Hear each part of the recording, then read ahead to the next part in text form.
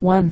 The Woods Hutchinson Health Series, a handbook of health by Woods Hutchinson, A.M.D., sometime professor of anatomy, University of Iowa, professor of comparative pathology and methods of science teaching, University of Buffalo, lecturer, London Medical Graduates College and University of London, and State Health Officer of Oregon, author of Preventable Diseases, Conquest of Consumption, Instinct and Health, etc. Houghton Mifflin Company, Boston, New York, Chicago. Copyright 1911.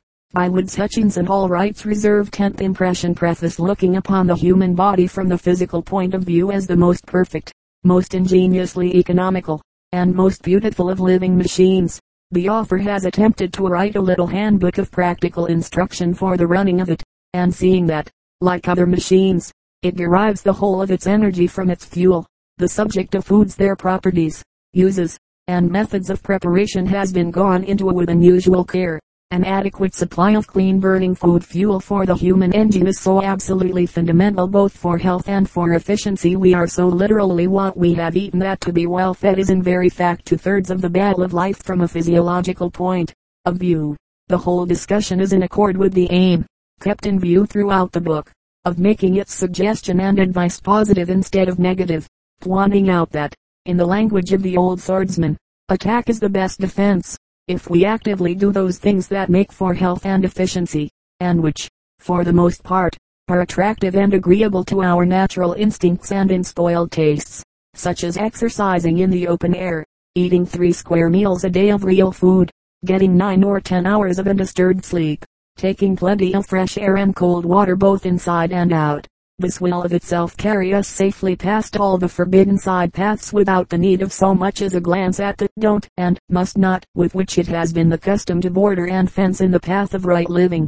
On the other hand, while fully alive to the undesirability, and indeed wickedness, of putting ideas of dread and suffering into children's minds unnecessarily, yet so much of the misery in the world is due to ignorance, and could have been avoided if knowledge of the simplest character had been given at the proper time, that it has been thought best to set forth the facts as to the causation and nature of the commonest diseases, and the methods by which they may be avoided. This is peculiarly necessary from the fact that most of the gravest enemies of mankind have come into existence within a comparatively recent period of the history of life, only since the beginning of civilization, in fact, so that we had as yet developed no natural instincts for their avoidance. Nor do we admit that we are adding anything to the stock of fears in the minds of children. The nursemaid and the bad boys in the next alley have been ahead of us in this respect. The child mind is too often already filled with fears and superstitions of every sort, passed down from antiquity. Modern sanitarians have been accused of merely substituting one fear for another in the mind of the child, bacilli instead of bogies. But, even if this be true, there are profound and practical differences between the two terrors.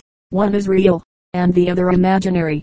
A child cannot avoid meeting a bacillus. He will never actually make the acquaintance of a bogie.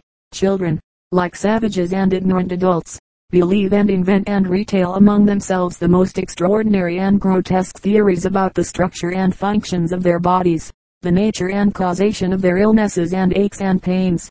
A plain and straightforward statement of the actual facts about these things not only will not shock or repel them, or make them old before their time, but, on the contrary, will interest them greatly, relieve their minds of many unfounded dreads, and save them from the commonest and most hurtful mistakes of humanity, those that are committed through ignorance. The author. Contents page I. Running the human automobile. 1 Why we have a stomach. 4 What keeps us alive. for the digestive system. 7 The journey down the food tube. 9 The food fuel of the body engine. 21 What kind of food should we eat?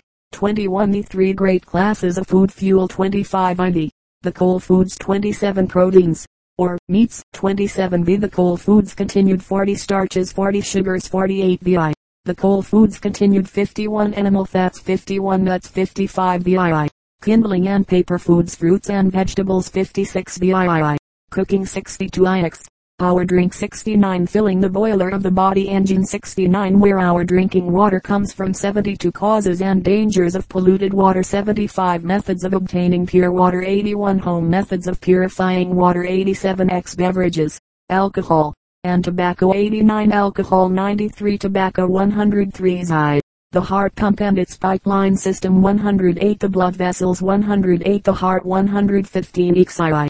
The care of the heart pump and its pipelines 120. XII. How and why we breathe 130. XIV.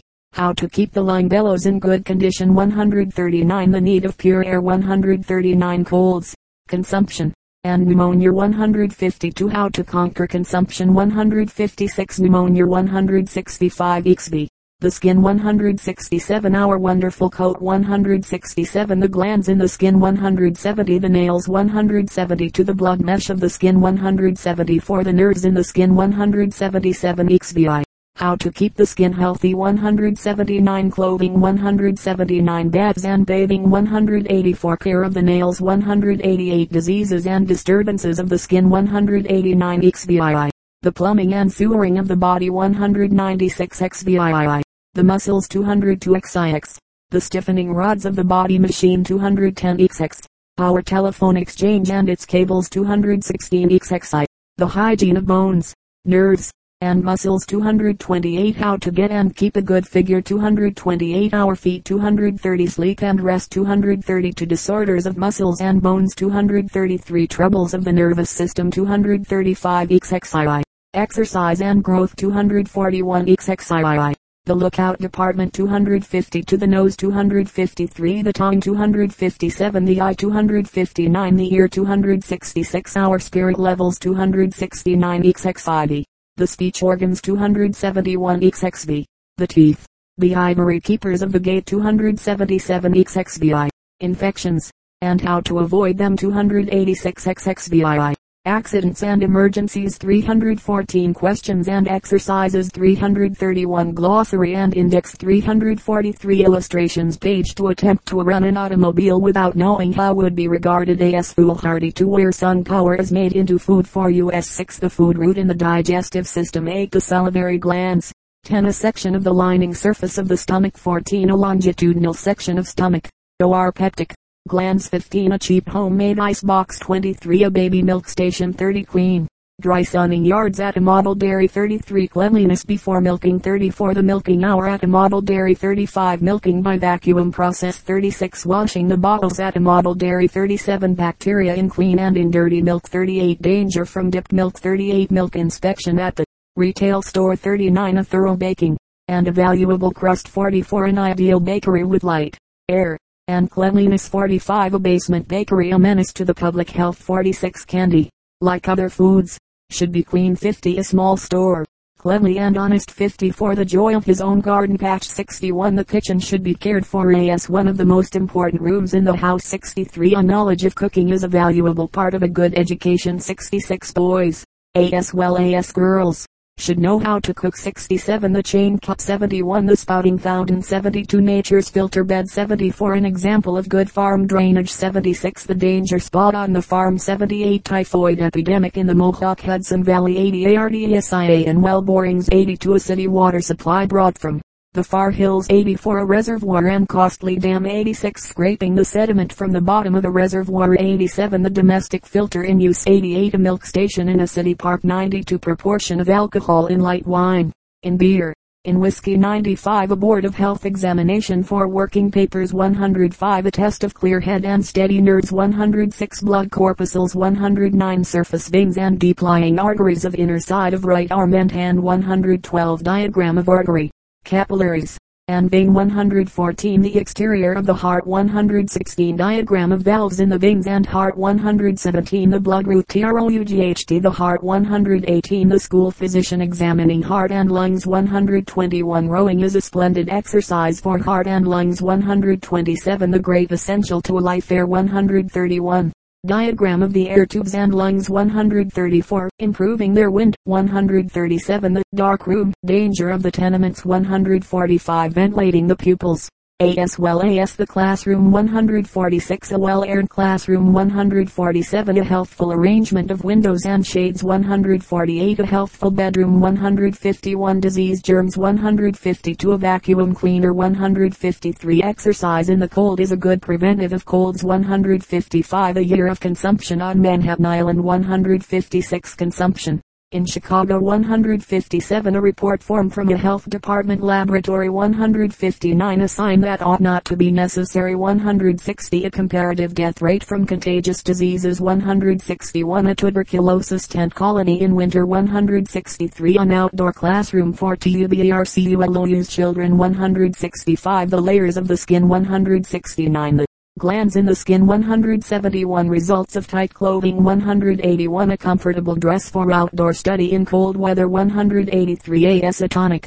Swimming is the best form of bathing. 185, the urinary system. 200, the muscle sheet. 205, use of muscles in bowling. 206, use of muscles in football. 207, patella and muscle. 207, the human skeleton. 211, the spinal column. 212, a ball and socket joint. 213, a hinge joint. 213, lengthwise section of bone. 214, cross section of bone. 214, the nervous system. 218, the position of the body as an index to its health. 229, imprint of one arched foot and two flat foot. 230, the result of wearing a fashionable shoe. 231, callus formed around a fracture. 234, a trained body. 242, tug of war. 245, the giant stride. 246, school gardening. 248, a wasted chance for public health. 249, an obstacle race. 250, the high jump. 251, adenoids. 256, mouth breathers. 257, the apparatus of vision. 260, a school eye test. 263, disinfecting a baby's eyes at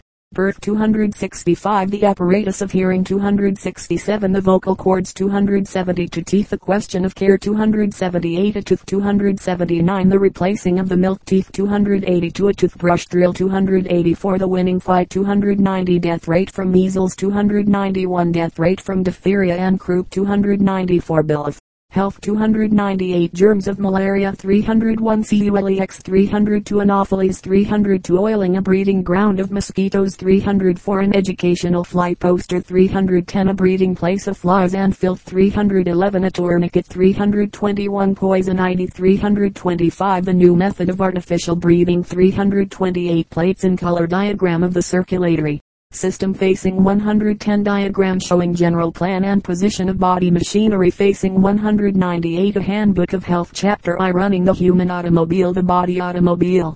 If you were to start tomorrow morning on a long distance ride in an automobile, the first thing that you would do would be to find out just how that automobile was built, how often it must have fresh gasoline, how its different speed gears were worked, what its tires were made of, how to mend them, and how to cure engine troubles. To attempt to run an automobile, for even a 10-mile ride, with less information than this, would be regarded as foolhardy. Yet most of us are willing to set out upon the journey of life in the most complicated, most ingenious, and most delicate machine ever made. Our body, with no more knowledge of its structure than can be gained from gazing in the looking glass, or of its needs, than a preference for filling up its fuel tank 3 times a day. More knowledge than this is often regarded as both unnecessary and unpleasant. Yet there are few things more important, more vital to our health, our happiness, and our success in life, than to know how to steer and how to road repair our body automobile. This we can learn only from physiology and hygiene. The general plan of the human automobile is simple, complicated as our body automobile looks to be. There are certain things about the plan and general build of it which are plain enough. It has a head end, where fuel supplies are taken in and where its lamps and other lookout apparatus are carried, a body in which the fuel is stored and turned into a work or speed, and into which air is drawn to help combustion and to cool the engine pipes. It has a pair of forewheels, the arms, and a pair of hind wheels, the legs, though these have been reduced to only 1 spoke each, and swing only about a quarter of the way around and back again when running, instead of round and round. It has a steering gear, the brain, just back of the headlights, and a system of nerve electric wires connecting all parts of it. It gets warm when it runs, and stops if it is not fed. There is not an unnecessary part, or unreasonable cog, anywhere in the whole of our bodies. It is true that there are a few little remnants which are not quite so full as they once were, and which sometimes cause trouble, but for the most part, all we have to do is to look long and carefully enough at any organ or part of our bodies, to be able to puzzle out just what it is or was intended to do, and why it has the shape and size it has, why the study of physiology is easy. There is one thing that helps to make the study of physiology quite easy. It is that you already know a good deal about your body. because you have had to live with it for a number of years past, and you can hardly have helped becoming somewhat acquainted with it during this time. You have, also, another advantage, which will help you in the study. While your ideas of how to take care of your body are rather vague, and some of them wrong, most of them are in the main right, or at least lead you in the right direction. You all know enough to eat when you are hungry and to drink when you are thirsty, even though you don't always know when to stop, or just what to eat. You like sunny days better than cloudy ones, and would much rather breathe fresh air than foul.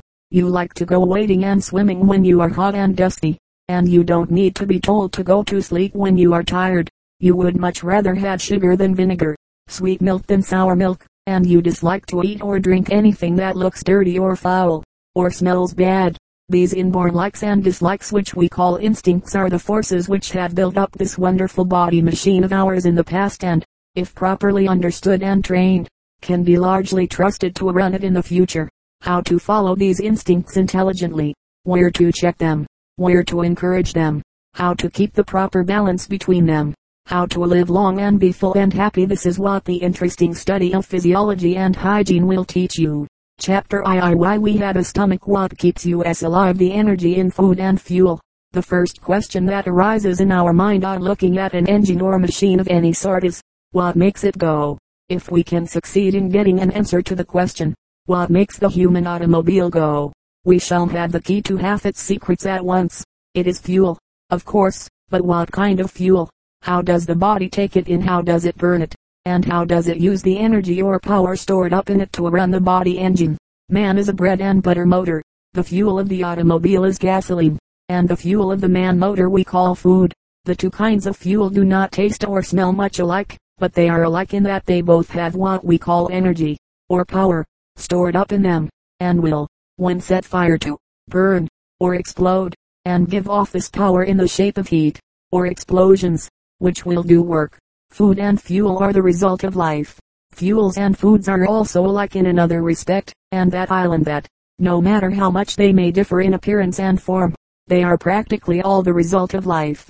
This is clear enough as regards our foods, which are usually the seeds, fruits, and leaves of plants, and the flesh of animals. It is also true of the cordwood and logs that we burn in our stoves and fireplaces. But what of coal and gasoline? They are minerals, and they come, as we know, out of the depths of the earth. Yet they too are the product of life, for the layers of coal, which lie 60, 80, 150 feet below the surface of the earth, are the fossilized remains of great forests and jungles, which were buried millions of years ago, and whose leaves and branches and trunks have been pressed and baked into coal. Gasoline comes from coal oil, or petroleum, and is simply the juice which was squeezed out of these layers of trees and ferns while they were being crushed and pressed into coal. How the sun is turned into energy by plants and animals. Where did the flowers and fruits and leaves that we now see, and the trees and ferns that grew millions of years ago, get this power, part of which made them grow and part of which was stored away in their leaves and branches and seeds, from the one place that is the source of all the force and energy and power in this world, the sun. That is why plants will, as you know, flourish and grow strong and green only in the sunlight, and why they will then turn pale in the dark. When the plant grows, it is simply sucking up through the green stuff chlorophyll in its leaves the heat and light of the sun and turning it to its own uses. Then the sunlight, which has been absorbed by plants and built up into their leaves, branches, and fruits, and stored away in them as energy or power, is eaten by animals, and they in turn use it to grow and move about with. Plants can use this sun power only to grow with and to carry out a few very limited movements, such as turning to face the sun, reaching over toward the light, and so on. But animals, taking this power at second hand from plants by eating their leaves or fruits, can use it not merely to grow with, but also to run, to fight, to climb, to cry out, and to carry out all those movements and processes which we call life. Plants, on the other hand, are quite independent of animals, for they can take up, or drink, the sun power directly, with the addition of water from the soil sucked up through their roots, and certain salts melted in it. Plants can live, as we say, upon non-living foods, but animals must take their supply of sun power at second hand by eating the leaves and the fruits and the seeds of plants, or at third hand by eating other animals. All living things, including ourselves, are simply bundles of sunlight, done up in the form of cabbages, cows, and kings, and so it is quite right to say that a healthy, happy child has a sunny disposition. Plants and animals differ in their way of taking food, as plants take in their sun food and their air directly through their leaves, and their drink of salty water through their roots. They need no special opening for the purpose of eating and drinking, like a mouth, or place for storing food, like a stomach. They have mouths and stomachs all over them, in the form of tiny pores on their leaves, and hair-like tubes sticking out from their roots. They can eat with every inch of their growing surface. But animals, that have to take their sun food or nourishment at second hand, in the form of solid pieces of seeds, fruits, or leaves of plants, and must take their drink in gulps, instead of soaking it up all over their surface, must have some sort of intake opening, or mouth, somewhere on the surface, and some sort of pouch, or stomach, inside the body, in which their food can be stored and digested, or melted down. By this means they also get rid of the necessity of staying rooted in one place, to suck up moisture and food from the soil. One of the chief and most striking differences between plants and animals is that animals have mouths and stomachs, while plants have not. The digestive system, how the food reaches the stomach, our body, then, has an opening, which we call the mouth, through which our food fuel can be taken in. A straight delivery tube, called the gullet, or esophagus, runs down from the mouth to a bag, or pouch, called the stomach, in which the food is stored until it can be used to give energy to the body, just as the gasoline is stored in the automobile tank until it can be burned. The mouth opening is furnished with lips to open and close it and assist in picking up our food and in sucking up our drink, and, as much of our food is in solid form, and as the stomach can take care only of fluid and pulpy materials, nature has provided a mill in the mouth in the form of two arches, of semicircles, of teeth, which grind against each other and crush the food into a pulp. Illustration: the food route in the digestive system. In this diagram the entire alimentary canal is shown enlarged, and the small intestine greatly shortened, in order to show distinctly the course of the food in the process of digestion. In the bottom or floor of the mouth, there has grown up a movable bundle of muscles, called the tongue, which acts as a sort of waiter, handing the food about the mouth, pushing it between the teeth, licking it out of the pouches of the cheeks to bring it back into the teeth mill again, and finally, after it has been reduced to a pulp, gathering it up into a little ball, or bolus, and shooting it back down the throat, through the gullet, into the stomach, the intestines. When the food has been sufficiently melted and partially digested in the stomach, it is pushed on into a long tube called the intestine, or bowel. During its passage through this part of the food tube, it is taken up into the veins, and carried to the heart. From here it is pumped all over the body to feed and nourish the millions of little cells of which the body is built. This bowel tube, or intestine, which, on account of its length, is arranged in coils, finally delivers the undigested remains of the food into a somewhat larger tube called the large intestine, in the lower and back part of the body, where its remaining moisture is sucked out of it, and its solid waste material passed out of the body through the rectum in the form of the feces. The journey down the food tube, the flow of saliva and appetite juice. We are now ready to start some food fuel, say a piece of bread, on its journey down our food tube, or alimentary canal. One would naturally suppose that the process of digestion would not begin until the food got well between our teeth, but, as a matter of fact, it begins before it enters our lips, or even before it leaves the table. If bread be toasted or freshly baked, the mere smell of it will start our mouths to a watering. Nay, even the mere sight of food, as in a pastry cook's window, with the glass between us and it, will start up this preparation for the feast.